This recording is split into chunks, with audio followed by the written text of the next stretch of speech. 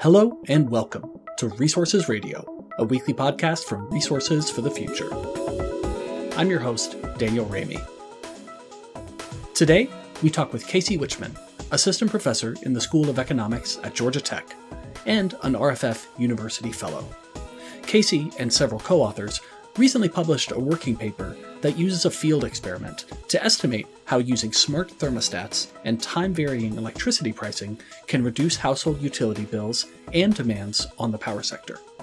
As more and more of us install smart thermostats, I'll ask Casey how much money these devices can help us save, how they affect the temperatures in our homes, and what they could mean for the grid's reliability and environmental impact. Stay with us. All right, Casey Wichman from Georgia Tech down in Atlanta. Welcome to the show. It's great to have you on Resources Radio. Thanks, Daniel. I'm really excited to be here.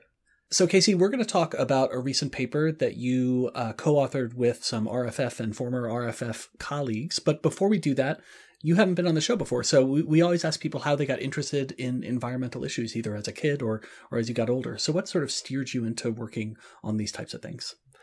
Sure. Yeah. So it's interesting. I've always kind of been interested in the environment. And by that, I mean, I was interested in being in the environment. When I was young, I just remember spending every waking moment outside. When I was young, we moved to a small town outside of Buffalo, New York, and we had several acres, a lot of woods in the back that butted up to the Buffalo Creek. And so I just spent all of my time outside in the woods, year round, in the snow, in the summer, when it was raining. Apologies, this is the Georgia Tech steam whistle in the background, which occurs on the 15-minute mark of every hour and then somewhat randomly at other times. That's great. And you were telling me your office overlooks a power plant, right? So that's a steam whistle coming from the power plant? That's right. That provides steam heat and cooling to buildings on campus. Awesome. Okay, well, keep going. You're telling us about your growing up outside of Buffalo. Yeah. And so I spent a ton of time in the woods, in the dirt, playing outside, playing sports, building tree houses, hiking, things like that. And I didn't really understand that doing something like making a career out of studying the environment was a thing you could do. That was never an option that I really considered as a career. And so when I eventually went to college in Ithaca, New York, I realized that there were these opportunities to actually, focus on the environment in a more structured way. And I started college as an English major, not really knowing what I wanted to do. Maybe I had aspirations of being a writer or something like that. And, I kind of was taking classes all over the place and realized that I wanted to study in the environment. I didn't really know what that meant, but I ended up taking a handful of economics classes and realized that studying the environment through the lens of economics just made a lot of sense. It was very intuitive.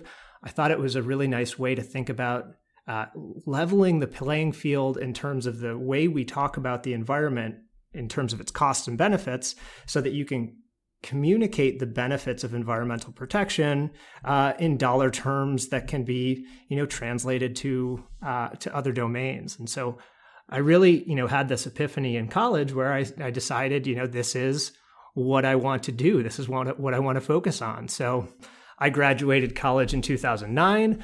The opportunity cost of getting a job versus going to grad school was pretty low.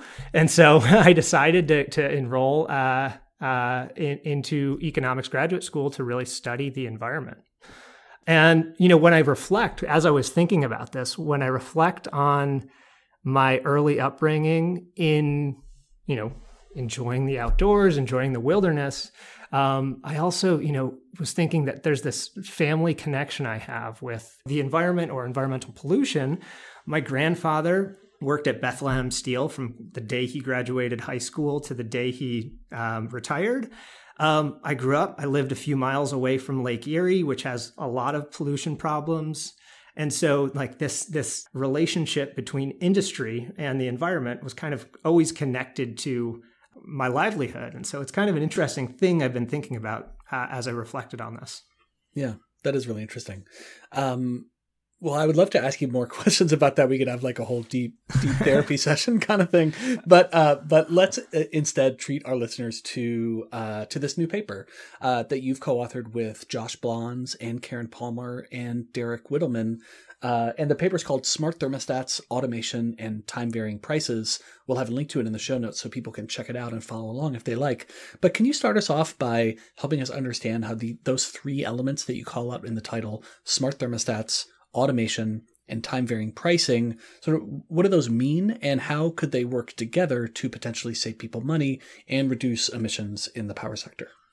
Right. So the way I like to think about this paper is that we're trying to focus on how these new quote unquote smart technologies can interact with classical economic incentives in order to optimize energy use better than humans do on their own. And so, usually we think about, as economists, we think about getting the prices right. That tends to be this hyper obsession that economists have, because once you set the right incentives, you can let market forces play out naturally, and you then achieve some efficient solution. And so, time varying pricing, or time of use rates in this context, suggests that there's this mismatch between when electricity is cheap to produce and when people actually use it. And then especially as we have more and more renewable energy on the grid, we're seeing that we have lots of clean energy during the day. Then individuals all come home from work at the same time. They turn on their Halloween lights and decorations and televisions and start cooking. And that increase in demand needs to be matched with an increase in supply. And typically that means coal or natural gas plants come online, which increases the cost of supplying electricity. So we, economists would say, let's set an electricity price, a time of use price that fluctuates throughout the day, that's consistent with those changing costs of supplying electricity. And then by matching those incentives, we'd see people reduce consumption when electricity is more expensive to generate, because generally we consume less of things when its price is higher. That's the law of demand. So that's what we mean by time varying pricing, or time of use prices, because they allow customers to see that price signal fluctuates, and then they can alter their consumption behavior in response to that changing price. Now, we also are interested in the interaction of that classical economic incentive with this new suite of technology called smart thermostats. And by smart thermostats, I really mean, these Nest, Ecobee, Honeywell thermostats that have features and algorithms embedded in them that learn about your preferences. They learn about how long it takes to cool your household, and they attempt to optimize your electricity use based on what they learn about your household. They can also communicate two ways. You can communicate with your thermostat, and your thermostat sends information back to the mothership, which might be Nest or Ecobee or Honeywell, that then can share that information with your electric utility. And so these smart thermostats, the key is that they're learning and they're able to do something that can be influenced by utility incentives or something like that. And so the automation component of the title is really focusing on what types of software features within these smart thermostats, or what sort of automated features do these smart thermostats facilitate that can help individuals respond better to these neoclassical or standard economic incentives. Great. That's really helpful. And so with all of those elements in place, you and your co-authors ran an experiment. Can you tell us about the experiment?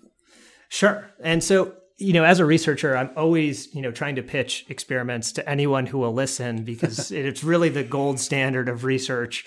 So whenever I have the ear of a utility company, someone who works at a municipal government, or, in this case, a technology company that has access to hundreds of thousands of smart thermostats, my goal is always, can I sell them on an idea, a randomized experiment, so that I can learn something about the world, I can get a research paper out of it, and hopefully they also learn something about their customer base as well. And so Karen Palmer and I visited Ecobee's headquarters in Toronto back in 2019 to share some work that we were doing with Ecobee's thermostat data already, just descriptive work, trying to understand how people interact with their smart thermostats. And we heard about this new program that they were about to roll out called Eco Plus. And Eco Plus was a software upgrade to existing thermostats that included a feature that automated responsiveness to time of use pricing. And I'll come back to that in detail, but we tried to sell them on the idea of running an experiment to measure the effectiveness of this Eco Plus program rollout.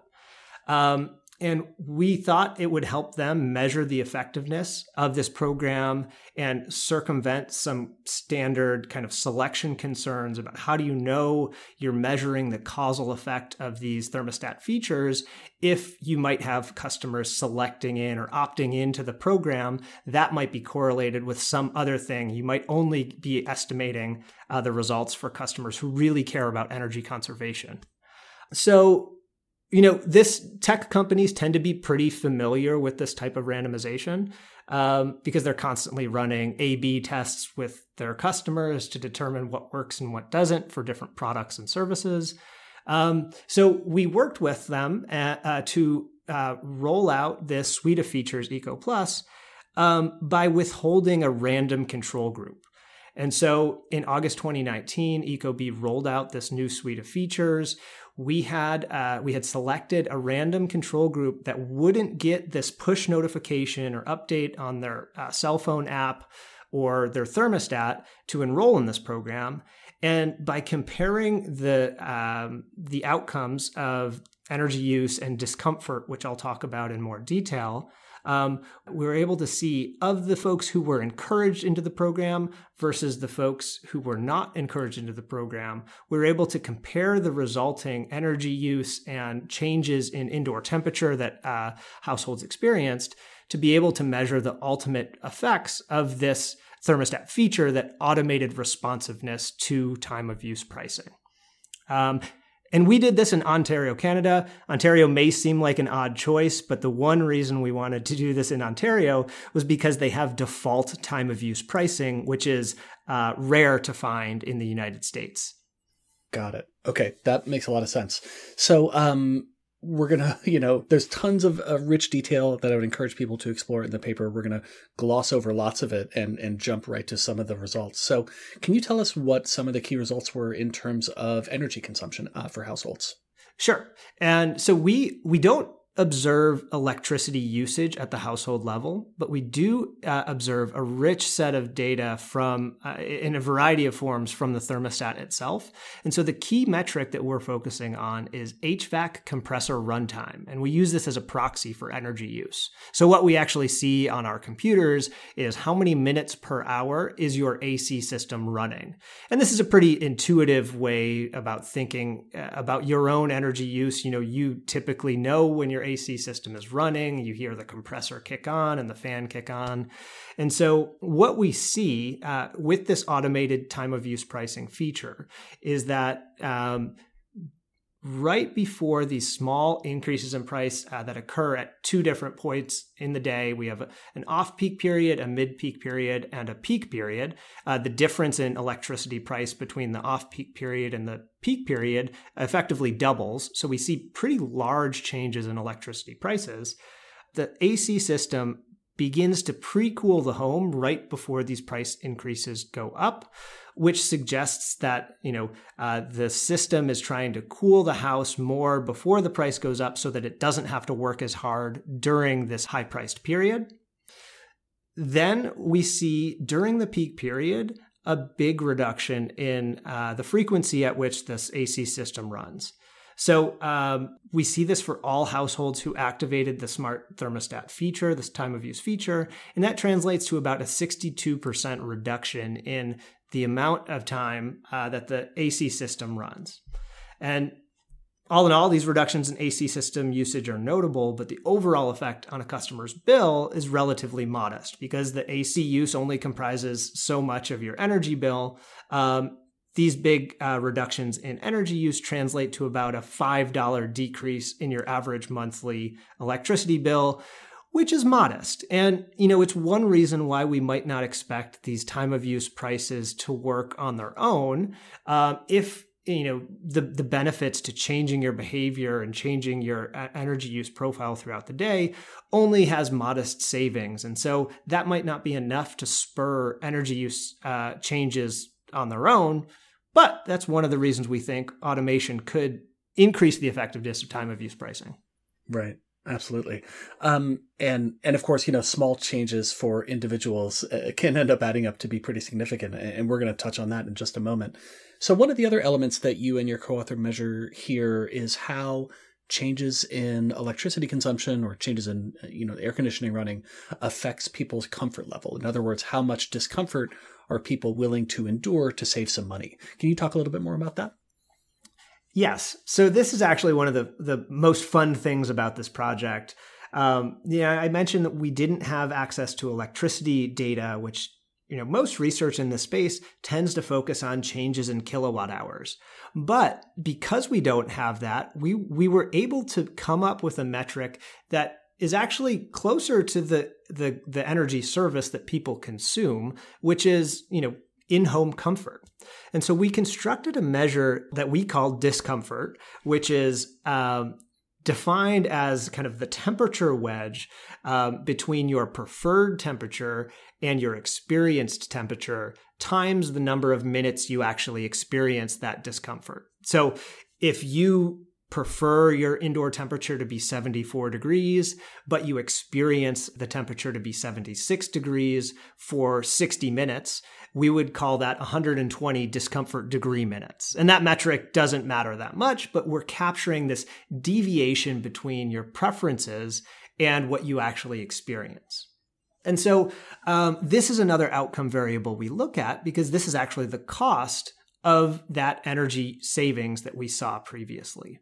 So overall, we find very modest impacts on discomfort, which suggests that for our full sample, there is a small increase in discomfort, primarily focused in the peak period. But once we start digging into that, we find that for 2/3 of our sample who are typically not home during the peak period because they're out running errands or they're working in an office. We did run this experiment before. We were all working from home. We see that this discomfort effect is concentrated among the folks who are typically home throughout the day. So these are in the top tercile of motion sensing that we can observe through the thermostat. And even though we do find these increases in discomfort costs for the small set of folks who are typically home during the day, it tends to be pretty small. On average, it translates to a 0.75 degree Fahrenheit change per hour in the average hour in our sample. And we think these are pretty small effects that people likely are willing to bear or are likely not even going to be perceptible to most households. Yeah, that's so interesting. And can you talk a little bit more about that difference between people who were home during peak periods and people who weren't? Were you measuring discomfort only for people who were home? I think the answer is yes, but can you clarify that? Yeah, so there's two things. In our measure of discomfort, if no one is home to consume that discomfort, it comes up as a 0 by our definition.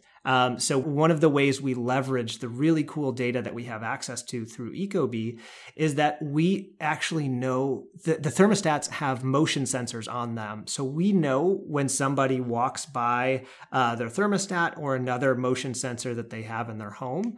And so we use that to construct a measurement of who is typically home during typical hours based on their schedule. And so we can segment customers or households into 3 different groups, which we call often home, sometimes home, and rarely home. Something like that. I might get the names slightly off. But we essentially just say, during the peak period, in the pre-treatment period, do we observe motion in the home on a typical hour? And we break households up into these 3 groups. So for the groups that aren't typically home during the peak period, they see energy savings with no corresponding increase in discomfort. But for the folks who are typically home, maybe these are people who are working from home, we see the same magnitude of energy savings, but they do have slightly higher discomfort costs. But again, these discomfort costs are pretty modest, less than a degree on average for each hour that they're home. Great. Thank you for that additional explanation. That's really helpful. So let's turn now to this issue of scale that I mentioned a few moments ago. If this program were rolled out at a large scale, maybe beyond the borders of where your study focused, can you give us just, some kind of ballpark sense of how much energy it might be able to save? And in addition, what the implications of those energy savings might be for emissions and also for grid reliability, if we think about, really hot days when the grid is under stress. What sense do you have of how big this thing could scale? Sure. This is something we were also curious about. And so within our small Ontario study, we did a little back of the envelope calculation to see, how much energy savings we might actually see from this experiment itself. And we were interested in this because even though these are relatively modest energy savings at the household level, we expected that if we added them up across a lot of customers, they might be substantial. And so just within our Ontario experimental sample, which is about 2,200 households, we see that translates to a 0.56 megawatt reduction in average hourly peak demand. Now, what is that? This is something where my co-authors are even better at describing what exactly a megawatt is. But a megawatt on average can power anywhere from 400 to 900 homes in a year. So even within our small experimental sample, we see somewhat large reductions in peak period energy use that could be valuable to an electric supplier. Now, if we were to go out on a limb even further and extrapolate this to smart thermostats, say in California, which we do because California is considering rolling out an opt-out time of use pricing program. So we think that this is a reasonable place to be studying these types of automated programs. If all California households that have a smart thermostat saw the same savings as we did in our experiment, that would translate to 427 megawatts of reduction in hourly peak demand, which is a lot larger. We also make some conservative assumptions about how many people will actually opt into TOU rates and opt into the automated program. And with that California sample, we find about a 66 megawatt reduction in hourly peak demand. And to put this in scale, 66 megawatts of grid scale battery storage costs around $100 million today. So if we wanted to substitute that demand for grid scale battery storage, we would see pretty big cost savings coming from this automated feature. I mean, there are a lot of assumptions and simplifications that we've had to do to make that translation, but I think it gives you a sense of the potential magnitude of these programs. Yeah, it absolutely does. And maybe just clarifying one acronym that you used, I think you said TOU rates, and that's time of use rates. Is that right? That's the same thing as time varying pricing, basically. That's correct. TOU rates, time of use rates, are a form of time varying pricing, not the only form, but the form that we are studying in this experiment. Great. Understood. Okay, so you just mentioned California as one place, where these types of programs might be rolled out at larger scale, and I've certainly heard about these types of programs from my utility where I live in Michigan. I have a smart thermostat, so I haven't actually opted into these yet, but maybe I will. Can you give us a sense of how widespread these types of programs currently are, and in addition, what types of barriers you might expect, either political or social, that could impede them from being further deployed? Yes. So, Daniel, you are not the only one who has access to TOU rates and has not opted in. I think that's one of the challenges here. And so I think about 50%, I've seen varying estimates, but about 50% of electric utilities have some form of TOU rates, time of use rates, available to customers, which means that you could opt in if you were so inclined, if you knew you were, had irregular hours that you could benefit from time of use rates, you might actually, want to opt into those types of rates. On average, based on the estimates I've seen, less than 2% of customers actually opt in to time of use rates, at least in the US.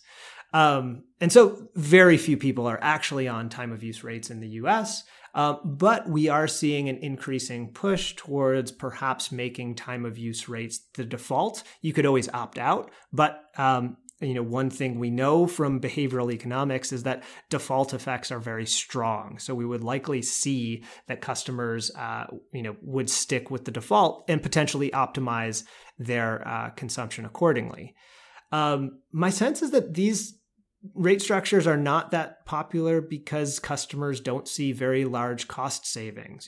As I suggested, if you have this very intelligent thermostat feature optimizing for you and doing probably as good of a job as it could, you're only seeing $5 savings a month. That might not be enough of a carrot to encourage customers to actually change their behavior in a substantial way. But one of the nice things, and one of the things that I think we're somewhat optimistic about based on the results of this paper, is that if TOU rates were the default rate structure, if customers did, or if a large number of customers were on a time varying rate structure, we are seeing customers adopt smart thermostats. Some estimates of smart thermostat penetration range from 15 to 20% across the US. So a lot of people have smart thermostats on the wall. And this feature that we study is a very simple, well, it's not necessarily simple to build the software that goes into it, but you can push it out to hundreds of thousands of customers very easily with a routine software upgrade. So you could actually get this automated feature operating in a lot of homes with very little additional cost per household. And so we think that that's pretty encouraging. And that's one way where I think we can see some of these bigger effects scale in a meaningful way. Yeah, that makes sense. And another thing I was thinking about as you were answering is, the effects on discomfort that you find. You highlighted that they're, really quite small. I can imagine that some customers might be wary of opting into these programs because they might, fear some kind of scenario where they're sweltering in their house, during a hot day, and the discomfort effects are much larger than you actually find in your analysis. Yeah, that's right. And this is something we were suspicious of as well. I personally have a smart thermostat that I don't love because it thinks it's smarter than me. And I always worry that it's making my dogs too hot in the summer when we're not home. And so I was suspicious that these programs were not going to work out because people would be uncomfortable and then just disable the feature. But we actually explore that question explicitly with the data we have, and we find that very few people actually turn off the feature. We see an equal number of people actually increase their savings preferences, which kind of scales how aggressive the algorithm will try to save you energy. And so we're actually, I think we all started out being somewhat skeptical that these programs would work in the long run, but the data suggests that people are actually willing to tolerate some additional discomfort for, relatively small discomfort for these small dollar savings. Yeah, that's really interesting. Well, Casey, this has been a really fascinating conversation, and I've learned a lot, and I'm sure our audience has as well. So let's close it out with the same question that we ask all of our guests, which is what's at the top of your literal or metaphorical reading stack, something that you've read or watched or heard recently that you think is really great and that you'd recommend to our listeners?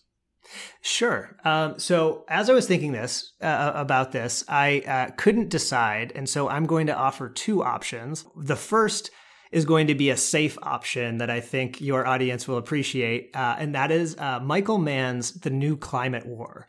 So Michael Mann is a climate scientist who is an excellent communicator about the climate problem. But I'm teaching a course called The Economics of Climate Change this semester to upper level undergraduates. And I read this to get psyched up for the semester at the end of the summer. And what I found most illuminating in this book is how clearly Michael Mann describes this disinformation campaign fueled by the fossil fuel industry about the severity of the climate problem, and how this disinformation campaign is attempting and succeeding in sowing division within groups that still want to tackle climate change. And I found it to be very eye-opening. It confirmed some things that I already knew, but I also think that Michael Mann's policy prescription for the climate problem is very economist-friendly, which I appreciated, because economists often come out as the villain. We only want to price carbon, and that's not necessarily what environmentalists' first choice of a policy would be. But I think that there's a lot that I agreed with in this book. Great. And what's your less safe choice? So the second book, and this is a nod to my wife, who is always encouraging me not to read books by only white men, and it's a little more outside the purview of climate policy, energy policy specifically, but it's a book called Why Fish Don't Exist by Lulu Miller. And Lulu Miller is a co-creator of Invisibilia, the NPR podcast, and I think a former producer of Radiolab, which is one of my all-time favorite podcasts.